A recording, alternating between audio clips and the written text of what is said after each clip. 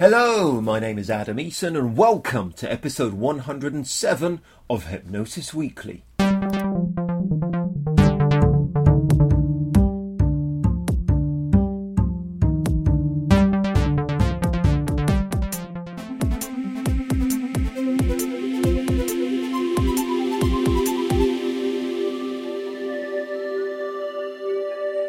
Hello, Hypnosis friends, and a very warm welcome to Hypnosis Weekly. Once again, in my own highly biased opinion, I think I have an awesome and also a sexually liberating show lined up for you today. In a short while, I'll be sharing with you this week's interview with my guest, Kaz Riley. Then we'll have this week's Hypnosis in the News stories, examining the media where hypnosis is featured, where I offer up some personal subjective commentary on the ways hypnosis gets portrayed in the media.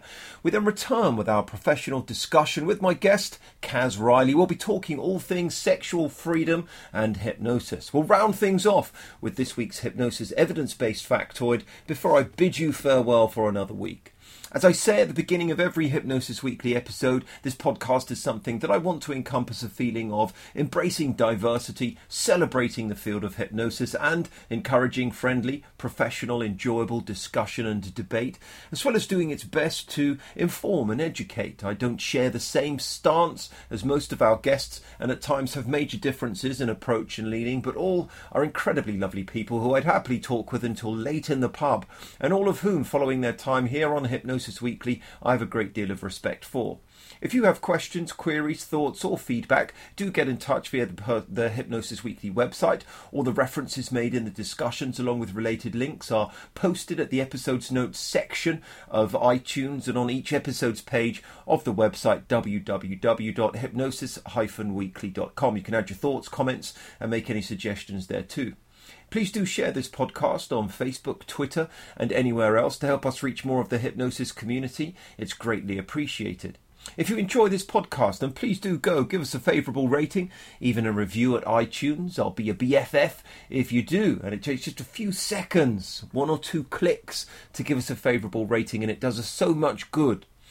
So first of all, today is this week's interview with Kaz Riley. Kaz explained to me that over a decade ago, she had recommended someone onto my diploma course, my hypnotherapy diploma course, and I'd never known this because that particular lady that she'd recommended brought a friend who later introduced another friend, and all three became very close friends of mine. This sort of group of Yorkshire ladies who I grew to love, really, and became very fond of them. All this time, I'd never known it was thanks to Kaz. And I'm equally fond of Kaz for other reasons, though. She's been in the field for plenty of time. She's worked with plenty of clients. And one of the things I like that really strikes me, that really stands out, she's very much her own person. Not just in the kind of Yorkshire sense of the word, where she's comfortable saying it as it is, which is a real strength when we get into the second part of today's show, which she refers to herself. But also that she embraces her quirks, she embraces who she is, and I think that makes a wonderfully congruent foundation that she builds her approach and her business upon too. We'll get to know her in the interview, and then we'll start to examine her specialist field in the second section today. So let's get on with it, shall we? For now, get comfy, my friends, turn up the volume, sip on your tea. Enjoy this week's interview.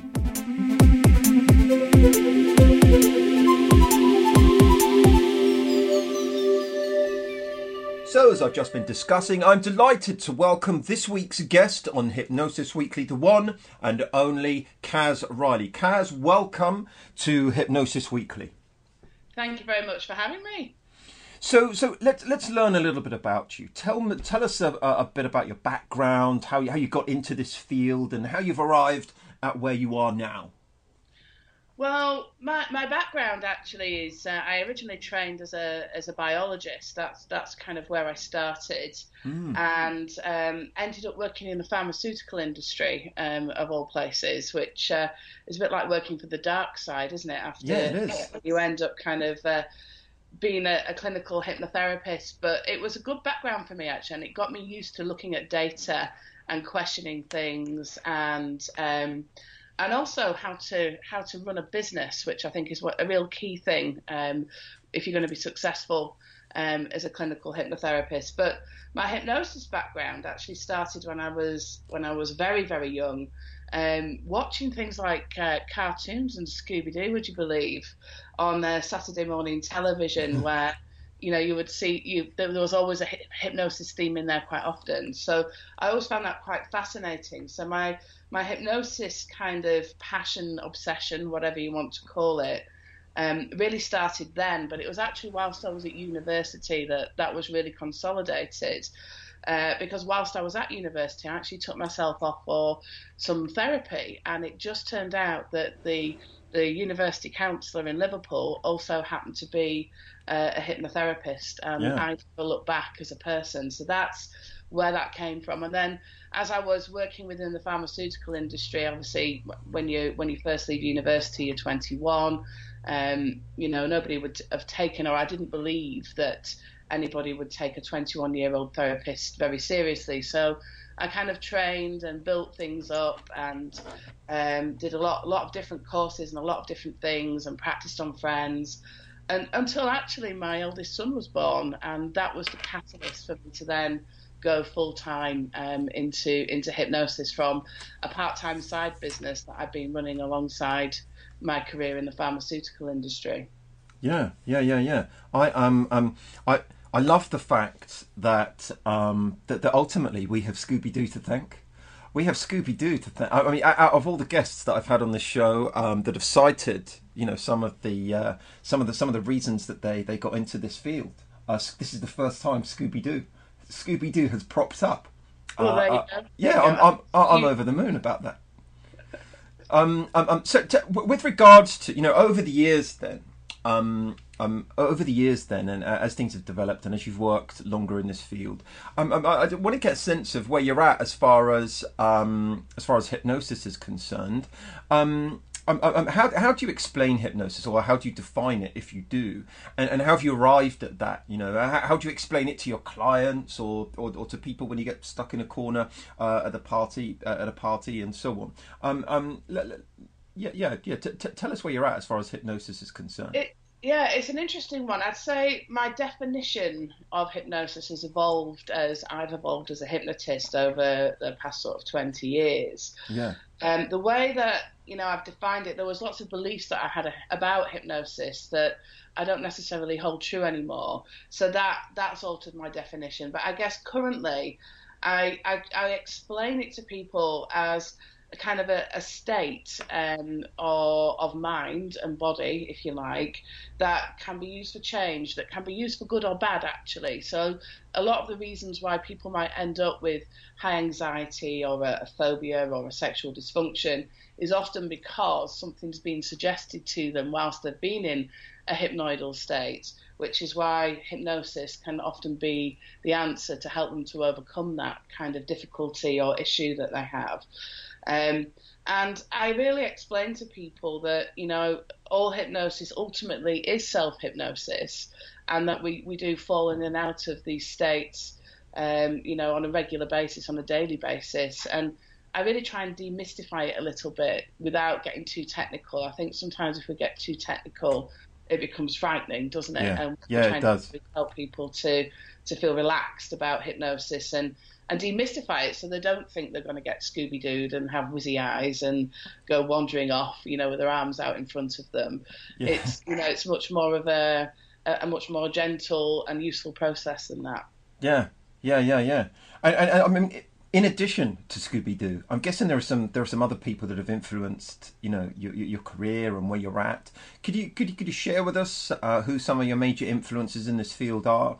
Are there any kind of books and authors that stand out, that have taught you most, or teachers that have been the most influential upon you, and some of the reasons why?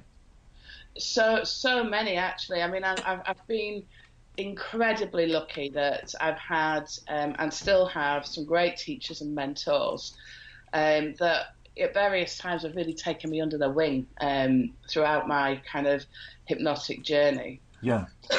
Excuse me.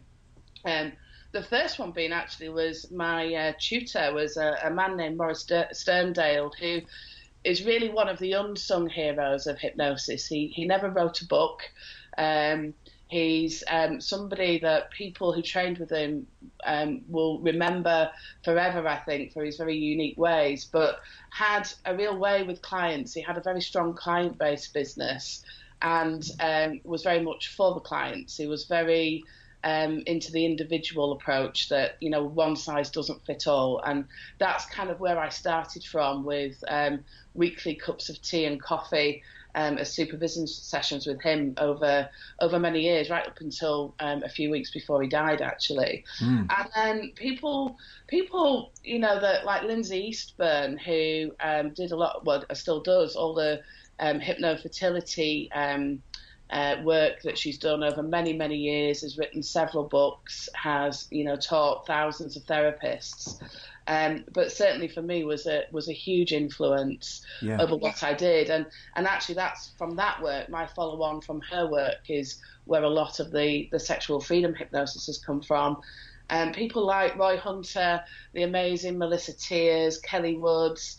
And I've been fortunate enough over the past few years to spend a lot of time in person with other hypnotherapists, which isn't something that happened in my early career. And just those conversations, that kind of throwing ideas around and looking at things in more detail and getting other people's perspectives has actually been probably helped me grow more as a clinician than anything, because it makes you think. And I think sometimes we have to remember to question everything that we've been taught by anybody that's ever taught us, and to try and improve upon that, to try and move all that work forward.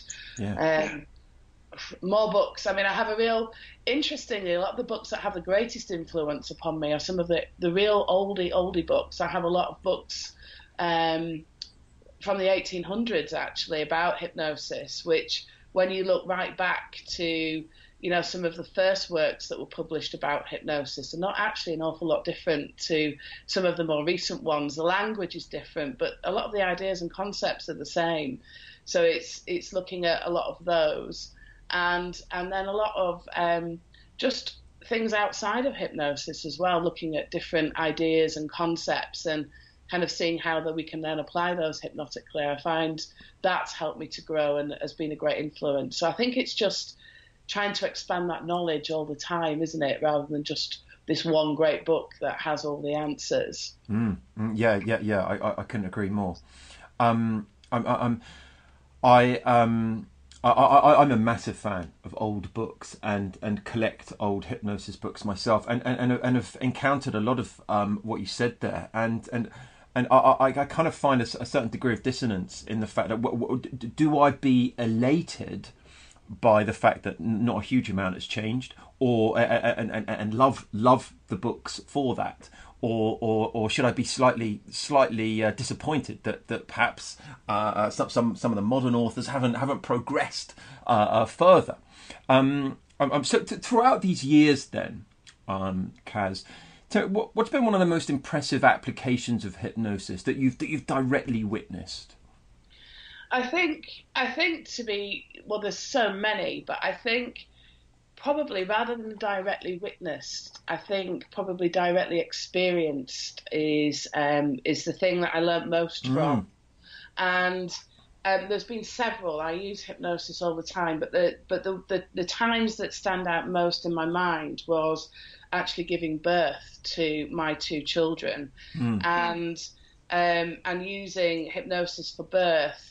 And it being probably the most positive, amazing experience that I've ever had. Obviously, having children is a wonderful experience, but to have that level of control, to really not be in horrendous pain, to be able to kind of work with my body in that way was absolutely mind-blowing. And then being able to take that experience and to be with other women as they've given birth and to facilitate that process for them.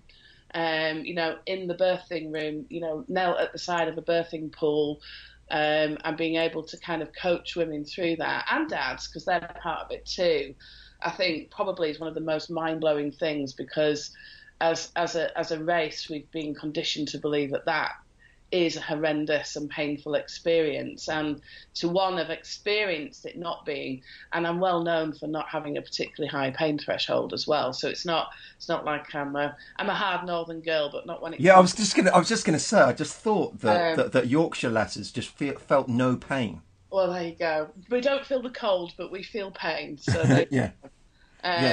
But you know, and also to see how the midwives and the doctors kind of changed their view about it, as well as they witnessed it in action, and that was really something to see as well. Yeah. I love to hear that, and I think certainly for me, some of the self application of hypnosis has I think enriched the kind of experience that is then something that my clients receive, and informs what I do a great deal. I think it's to have had good experiences really does inform your professional work, both just in terms of the kind of tone by which you approach it, and of course there's a kind of inherent positivity and belief in what we do as a result, but also the kind of insight and I think especially with regards to what we're going to be talking about later on, to have that kind of experience is really lovely, and it's lovely to hear you describe it and speak about it. Well, ultimately, it's walking our talk, isn't it? It's the absolute, the best example of that is actually doing as you say you do, rather than do as I say, but not as I do. Yeah. And and I've never really truly understood hypnotherapists and hypnotists that don't use hypnosis in their own daily lives, as we're asking our clients to, which doesn't make sense, really, does it? No, absolutely. So if we could go back to when you started out, either as a kind of student of hypnotherapy or as a hypnosis professional, knowing what you know now, having gone through the journey that you've gone through, is there anything you would do differently? And if so, what? And is there any advice that the person you are today would give that younger you, that you'd share with our listeners? That's a really interesting question. I think that there are several things. There are things that I wish I'd have known. I wish I'd have truly understood the power of hypnosis. At that time, I believed in it. I knew it had helped me, but I didn't understand. I think that goes back to your previous question about how has hypnosis moved on. Some of the things that we do may be similar, but the application of it, I think, has expanded massively. And really to be more open-minded about the things that I could do with it, and to try and experiment with it. I experiment with hypnosis all the time now, and I wish I'd have done more of that at the start rather than being quite so rigid about my approach. I think that would be the thing that I would change the most, or I could tell my younger hypnotic self, if you like. Yeah. I think in terms of if I was giving advice to maybe newly qualified hypnotherapists, I think that would be to really expand your mind with it, to play with it, to really not be afraid of it, to try things out and to see how it works, and to see what doesn't as well, because it doesn't work for everything.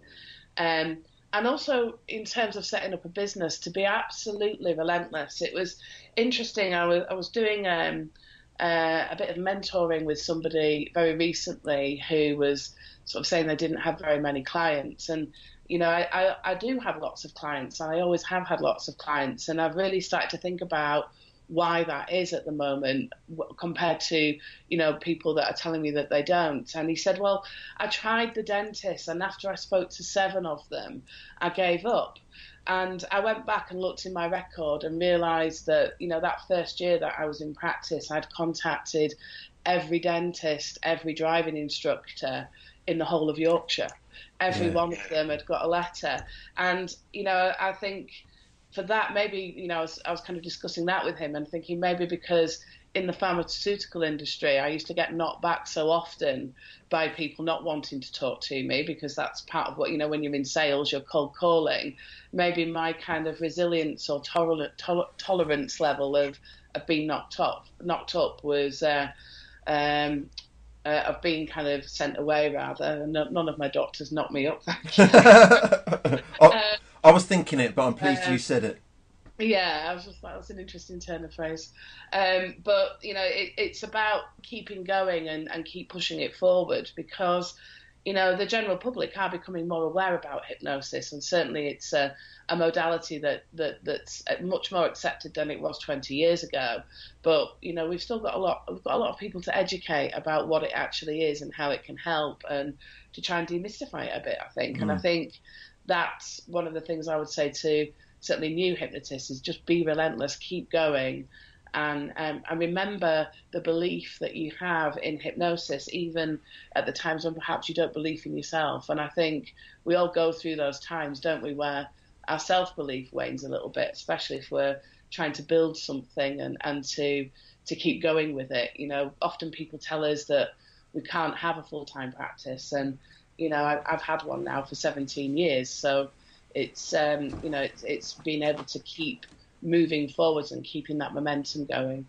Yeah, absolutely. There is, that is such good advice. I do think that many hypnotherapists, as brilliantly skilled and qualified and educated as they very often are a bit sensitive when it comes to the business side of things and developing a really effective business. And I think typically there's a lot of hypnotherapists out there that really struggle with that side of things.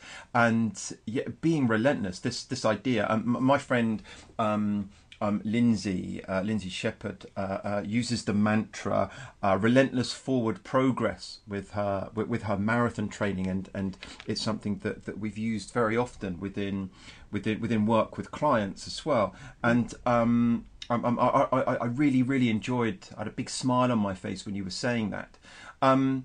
So we're going to talk all things sexual freedom in the second part of the show. For now, Kaz, where can people go to learn more about you, your work, your approach, and so on?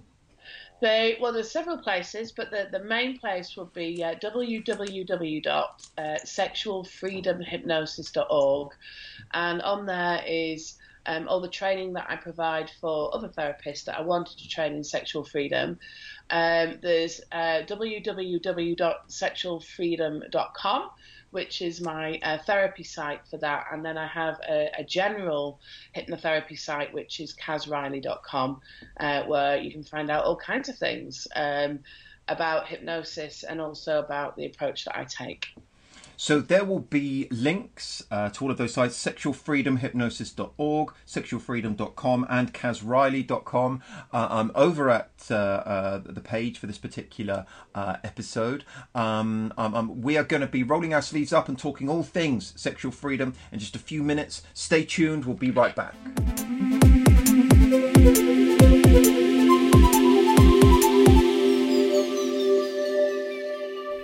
I really enjoyed that. We'll have more from Kaz shortly. Next up, we're going to have a look at our hypnosis in the news stories. And I'm referring to 3 stories this week that range from the sublime to the outright ridiculous, in my opinion. So first up, a great story that I read this last week. I hired a doula for my second pregnancy, and it was the best decision I ever made. And this is in Lifestyle magazine on Yahoo, whereby the author is reflecting upon her second pregnancy. And there were lots of things that the author chose to do differently than with her first. And states that out of everything she changed, the best decision was that she got a doula. And it's hard to put into words, according to her, how valuable this was.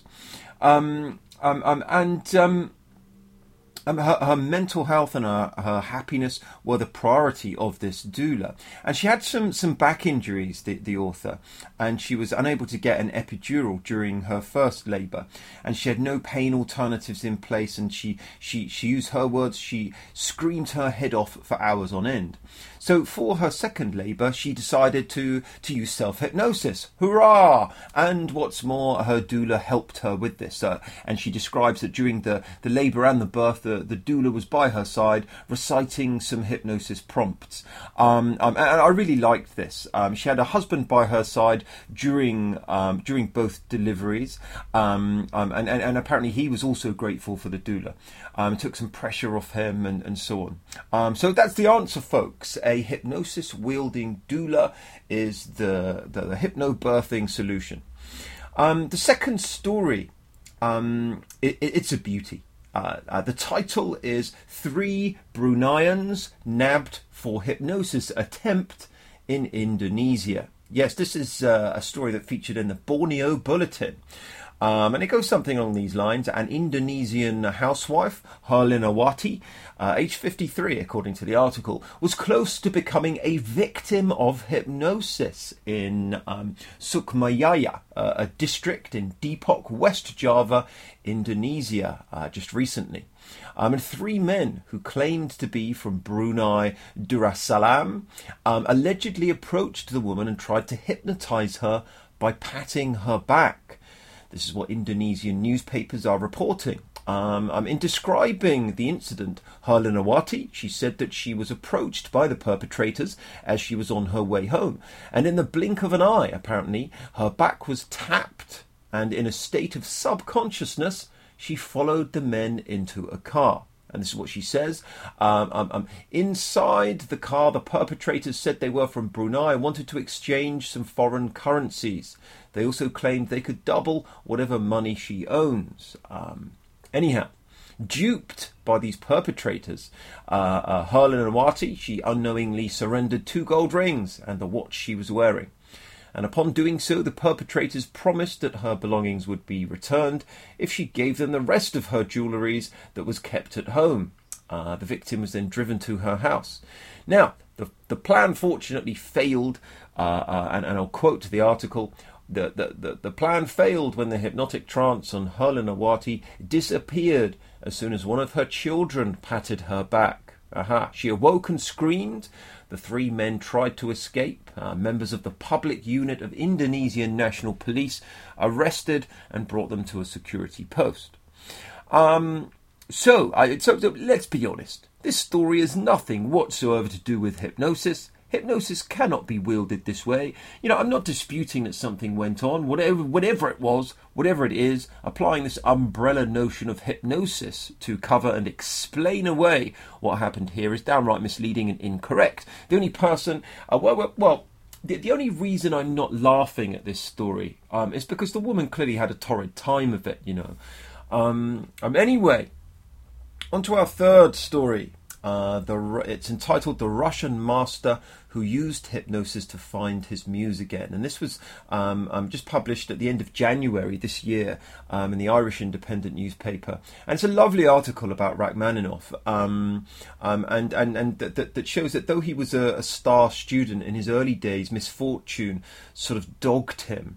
And he had this really bright start to his composing career, which was and his first piano concerto that was written at the age of 17 placed him on this path of musical excellence. And it should have been the crowning glory of his years, but ended up becoming a bit of a millstone. And his first symphony was eagerly awaited, and it was going to be unveiled in St. Petersburg. And the highly respected composer of the day, Alexander Glazunov, who was a favourite of Rachmaninoff's, was engaged to conduct Rachmaninoff's premiere. And it ended up being a bit of a mistake because Glazunov didn't rate the music. He couldn't be bothered to rehearse the orchestra properly. And when he took to the podium on that night, apparently he'd had quite a lot to drink. And the performance ended up being a disaster. The reviews were damning, and Rachmaninoff, who was just about to turn 24 at the time, was devastated, and that symphony was never performed again in his lifetime. And he ended up not being able to think about writing anything else, so he continued on the concert stage as a pianist, and he was brilliant. He had this sort of prodigious hand span and was renowned for clarity in the way in which he played. But at the urging of his wife, he eventually underwent hypnosis that cured his writer's block. And he returned in real triumph with the breathtaking Piano Concerto No. 3 and performed it in 1909 in New York. And the rest, as they say, is history. And it's a really lovely article. All the articles make for some fascinating reading. And there's a link to all of these articles over at this episode's page of the Hypnosis Weekly website. So next up, we have this week's professional discussion. Welcome back, Kaz Riley, and we talk all things sexual freedom and hypnosis. I saw Kaz present on this subject last year, and I really enjoyed the presentation. The information that she offered was extensive. The humour she used really appealed to me. The way she communicated her subject I found really endearing. And the subject itself, it is something which would have people such as myself, kind of inner juveniles struggling to deliver this subject with any real credibility.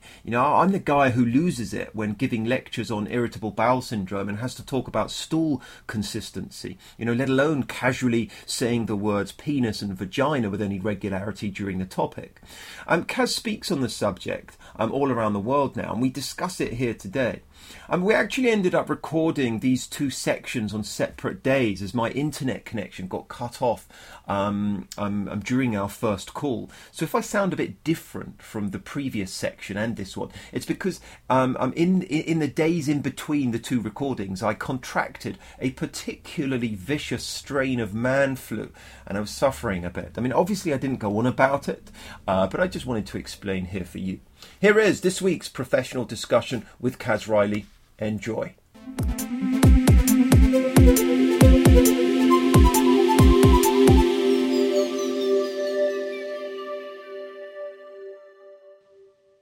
So I'm delighted to welcome back the second part of this week's show, our guest, Kaz Riley, and we're going to be talking all things sexual freedom hypnosis. So Kaz, welcome back.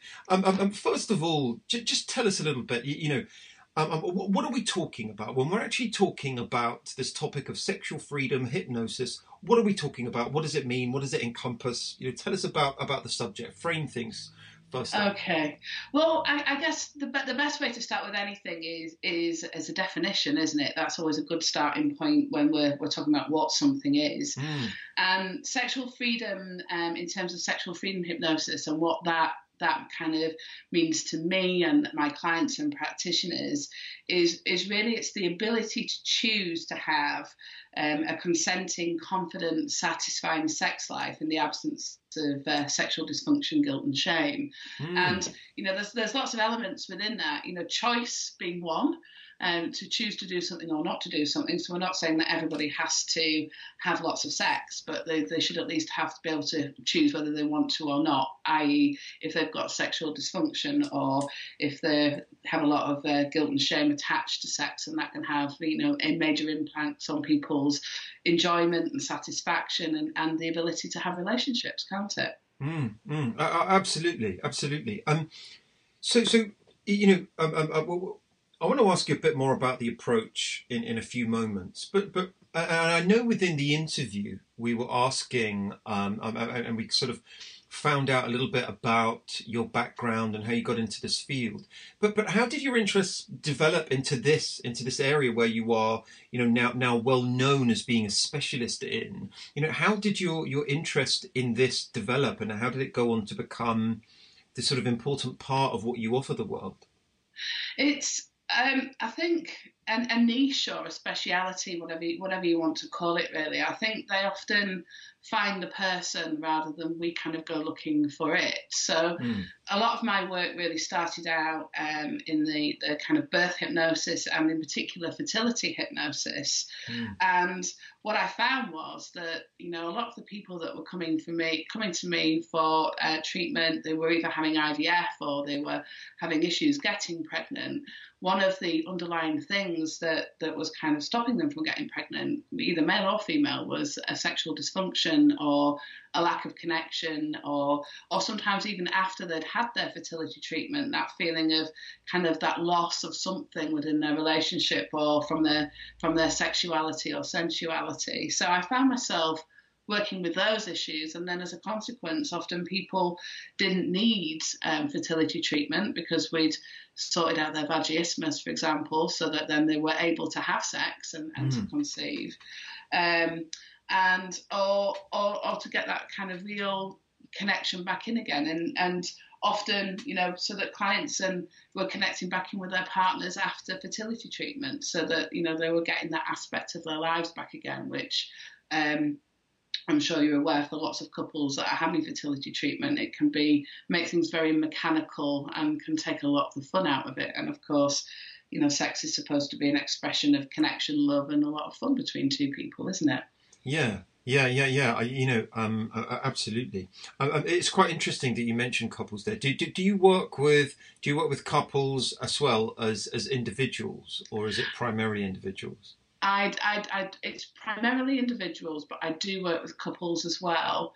That said, my area that I work with is couples trying to reconnect sexually. So I don't do things like, the things that, say, people of Relate would do. I add on to that. I don't do that instead of. So it's still very much a very kind of helping people to connect back in sensually and sexually, really communicate better that way. Yeah.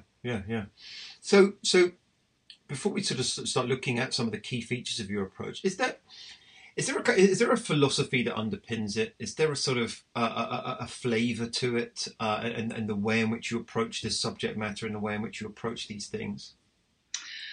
It's an interesting question. I guess it's looking at it from a much more modern day perspective, and looking at how sexuality and sexual dysfunction in particular has changed, certainly over the last 50 years. And when you look at the causes, say, for example, of sexual dysfunction, and how, just how people view sexuality and sex in general, has changed a lot.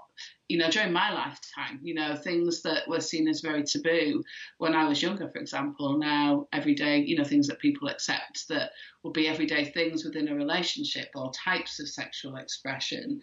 But, looking at, things like, if anybody that's heard me speak will hear me talk a lot about the Basson model of sexuality, which is much more complex than, the old kind of, stimulation, arousal, orgasm, resolution, the old kind of, the old models that were around. So it's very much focusing on it from a very modern perspective. So looking at the causes of sexual dysfunction now are, often things like pornography, depression, antidepressants. So a lot of the things that we now use that we didn't have are now some of the major causes of sexual dysfunction and loss of libido. So I guess the philosophy is to look at it much more as a whole person thing rather than just an act, and to see our sexuality as a fundamental part of being human rather than just something that happens in the bedroom, because we are all sexual beings. We might not express that every moment of every day, but it's there. That's something that's always with us, isn't it? And when it's missing, it's very apparent to those that, aren't feeling it, if you like.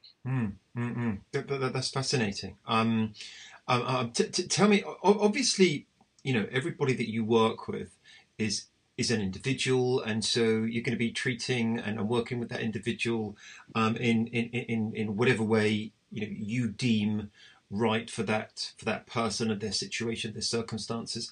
Are there some sort of key features of your approach? Are there some key features that you think are common, that raise themselves quite often or quite frequently within what you do? Very much so. I think the kind of things that underpin sexual dysfunction or kind of worries and concerns about sex are still now, here in 2019, guilt and shame are the two things that are often there.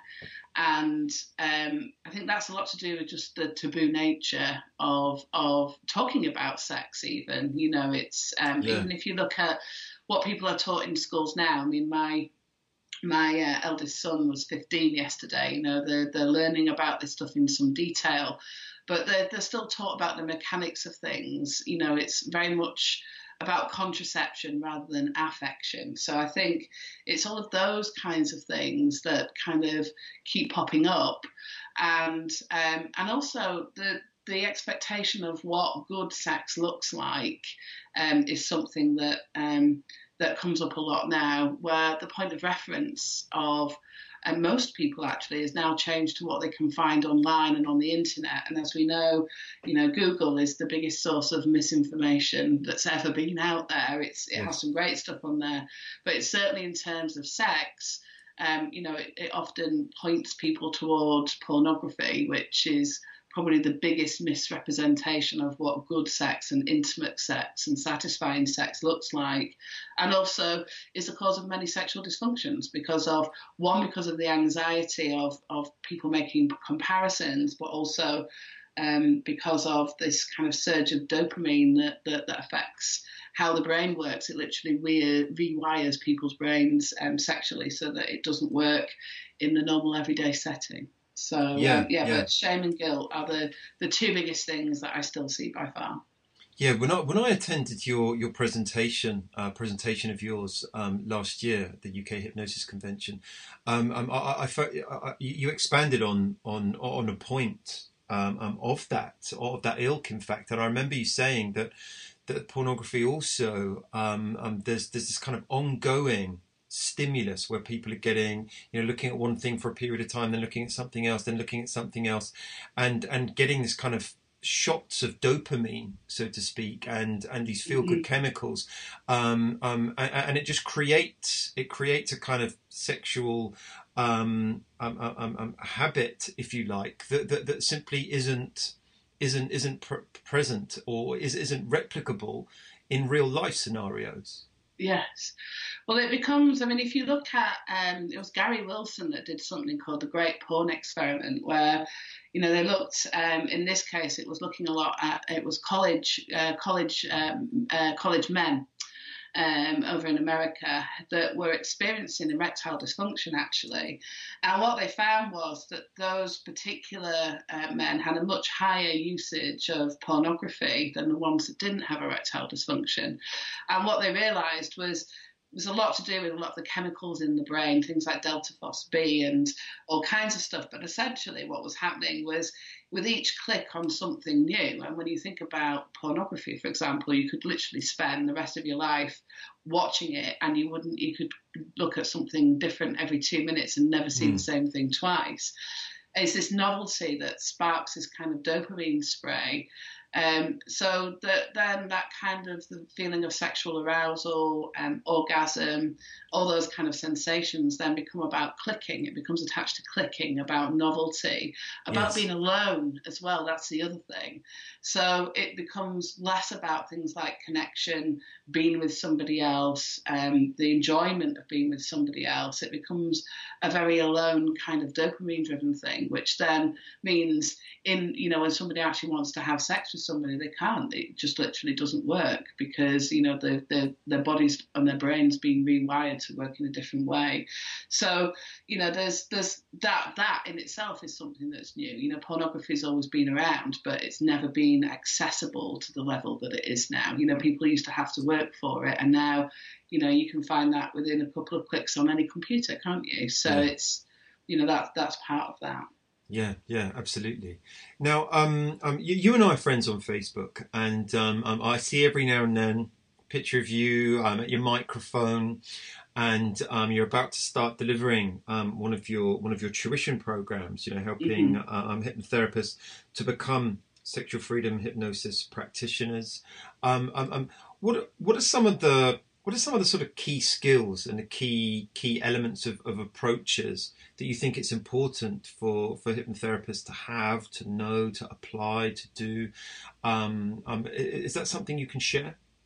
Absolutely. I think there's many aspects to the sexual freedom hypnosis certification program, but the way we start with everybody, and I think this is useful for any hypnotherapist or any therapist actually, because everybody that we work with is a sexual being, and if we are comfortable with talking about sex, whether we're working with sexual dysfunction or not, I think that helps us understand our clients better, because it's always a very good indicator to how a person is feeling generally, I think, about, what the libido's like, etc. But the first place that I start is really taking a really great consultation. And I am of the ilk of the person that takes a fairly in-depth consultation with everybody that comes to see me for most things. I know that there's a trend at the moment that we don't really need to know anything, and that works.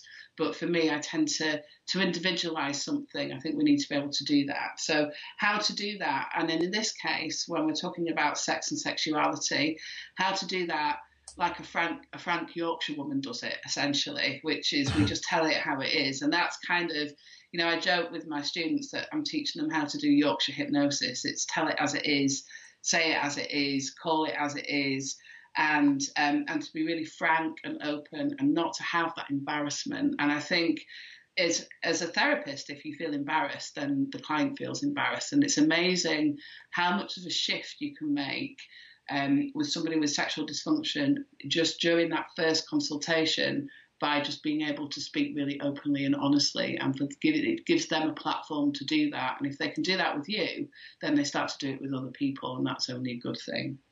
Yeah. And then once we've done that, it's very much looking at not just looking at sex. I think it's very easy to focus in on symptoms, where actually what we're looking at is sexual dysfunction as a symptom of something else going on. And what I always try and remind everybody that I work with is that as hypnotherapists, the area that we all specialise in is anxiety. If you look at just about any area of hypnosis that we work with, the behaviours or the symptoms that we often see are somehow linked to anxiety. So really a lot of sexual dysfunction, be that erectile dysfunction, be it premature ejaculation, maybe it's vaginismus with that kind of clamping of the muscles, a lot of that's actually based on anxiety, and whether it's fear of pain, fear of embarrassment, fear of not being good enough, all of those things, we're still dealing with a lot of the things that we deal with right across the board with as hypnotherapists. So it's really looking at what's driving those symptoms, but then also looking at the guilt and the shame that's attached to sex, and then helping people to really connect back in with their bodies. So there's lots of elements to it. We tend to work in male sexual dysfunction, female sexual dysfunction, some couples stuff. We look at the LGBTQ plus stuff, and then also we have the kink friendly stuff, which is certainly becoming more and more popular, especially this sort of last 8 years or so since the DSM depathologicalised most of the paraphilias. So that everything's moving forward, and there's lots of elements to it. Yeah. When you and I spoke previously, you mentioned that there was a little bit of a lack of evidence base with regards to this kind of specific application of hypnosis. I'm guessing, however, that there is research and evidence that underpins. I mean, you've been citing lots of kind of scientific concepts, for example, that's related specifically to sexual, therapeutic solutions in other areas, but also I'm guessing that there are some things that you're able to that are sort of from the field of hypnosis and hypnotherapy in general that have an evidence base that you're able to apply specifically to these areas. Yeah, I mean, it's interesting that the kind of evidence research base for sexual dysfunction and hypnosis, there was a lot in the late 1970s and early 80s. And then there's kind of been a gap. And since about 2007, there has been some. I mean, and some of it's interesting. So in 2017, for example, there was, I think it was published in the Journal of Sex and Marital Therapy, which just looked at a single session of autogenic training and how that can change sexual arousal and sexuality and function in women. And, they found that it was very effective. And we know autogenics, I mean, some people might disagree with me, but, autogenics, we can do very similar things with hypnosis in terms of relaxation and stress. So, there's lots of, looking at things like vulvic pain, for example, and can hypnosis help that? There was a I'm trying to think. I think that was in 2007 that was published. So there is some. There's just not masses of it. And then there's things like, there's lots and lots of studies that show, for example, that antidepressants, they believe now 50 to 70% of people who take the selective serotonin reuptake inhibitor type antidepressants will experience some kind of sexual dysfunction as a result of that. Yeah. So it makes sense then, if you're working with somebody to treat their anxiety or their depression, we already know that hypnotherapy is a good intervention for that, so that then you can work with them and their doctor so that they can either reduce or stop taking their antidepressant. So, there's all kinds of we can apply stuff, and we know what I think we need to get over this idea of sex. I think the word sex scares people, and scares some therapists actually, when actually what we're working with is people that have got anxieties. It just happens to be attached to sex. So although we're working with sex, we're not, if that makes sense. Yeah. Absolutely, it does. There's a really interesting point you made there. The fact that so many SSRIs are, do affect libido, which and having a problem with one's libido can contribute to your depression, and it just kind of becomes a rather painful sounding cycle. Absolutely. They also delay orgasm, which is something for a lot of people. They can cause anorgasmia, which, although I really encourage people not to have orgasm as the main focus of sex, because I think that's very detrimental, and also that affects libido, believe it or not, in the long term. Yeah. There are some times where they use SSRIs to treat premature ejaculation because it does delay that. But they also, there's a lot of information out there that also shows that it also affects things like how people view intimacy, for example, how people view dominance within relationships, how they view or how they value intimacy, love and connection. And that goes down. We now know that, as serotonin levels are driven upwards, the dopamine levels are driven downwards. So there's a real kind of neurological or neurotransmitter cascade effect that happens with SSRIs, which in particular affect sexual function and can cause sexual dysfunction. So it's much more complex than than I think perhaps we thought. Rather than it just being about serotonin, they do affect other things, because everything's a fine equilibrium within the mind and the body, isn't it? Yeah, absolutely. Tell me, Kaz, what's the future direction as far as what you are doing currently? In terms of what I'm doing, I am more and more seeing more and more women actually that are now coming forward with sexual dysfunction, who I certainly feel have kind of been left behind a bit in terms of everything, in terms of research, in terms of classification. And we're moving more and more forwards with that now, to make it more accessible, and also to really start these conversations. I'm very keen that as therapists, but certainly just in general, that we should be talking about sex and sexuality and sexual dysfunction much more openly.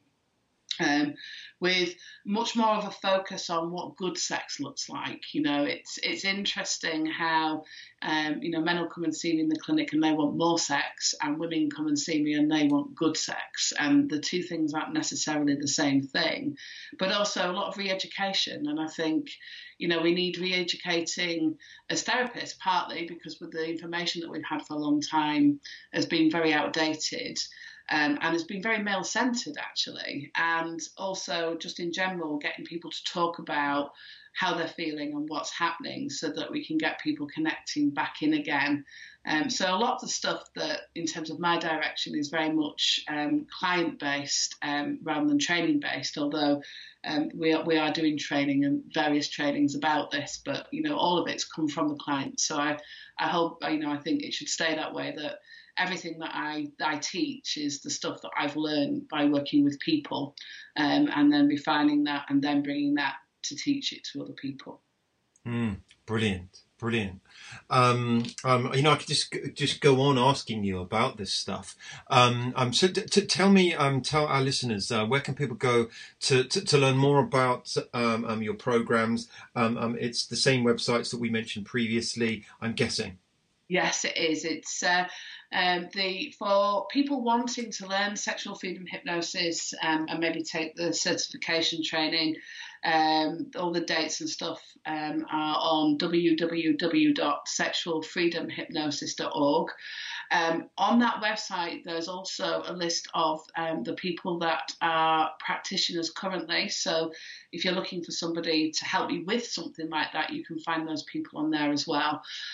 Or you can visit my personal site, which is where I provide my therapy from, which is www.sexualfreedomhypnosis.com. And then there's also, for anybody just wanting general hypnosis information, there's kazriley.com as well. Yeah. Great. Thank you so much, Kaz. This has been, really insightful for me. And just to confirm, your sexualfreedomhypnosis.org, the course that you run, people can do that online, can't they? So wherever they're based in the world, they can do that online. Is that right? They can, but it's still a talk course, so it's still, we do it via webinar, so we still get the interaction and the questions. It's not just watch a series of videos. No, right. It's still a very interactive one, but it's great because the last one that we did, we had people from New Zealand, people from Canada, people from America, there was Poland, UK, so you get a really good international mix, and actually that's really useful for this because internationally there's such different ideas about sex and we all learn from each other. Yeah. Excellent. That's lovely. Go check out Kaz's website. Go send her questions if you have any questions regarding to any of the topics. All that remains for me to say, Kaz Riley, thank you for being the guest on this week's Hypnosis Weekly. Thank you for having me. It's been my pleasure.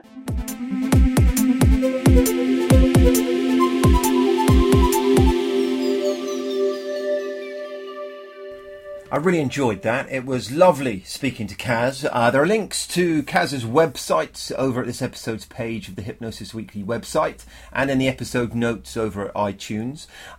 So we round things off with this week's evidence-based hypnosis factoid of the week. And the fact is this, that Skype-delivered hypnotherapy is effective for treating irritable bowel syndrome.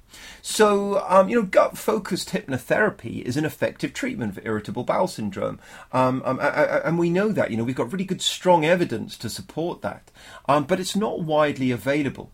So this recent study, it's a 2019 publication, assessed whether providing hypnotherapy via Skype might partially overcome this problem. So using a 50-point or more reduction in the IBS symptom severity score as the primary outcome measure, 65% of subjects responded to Skype hypnotherapy, with all of the other outcomes significantly improving as well. So things like depression, anxiety, pain relief, symptom severity, quality of life, and so on. The primary outcome figure for face-to-face hypnotherapy in the trial was 76%. So Skype hypnotherapy is effective, but slightly less so than the same treatment delivered face-to-face.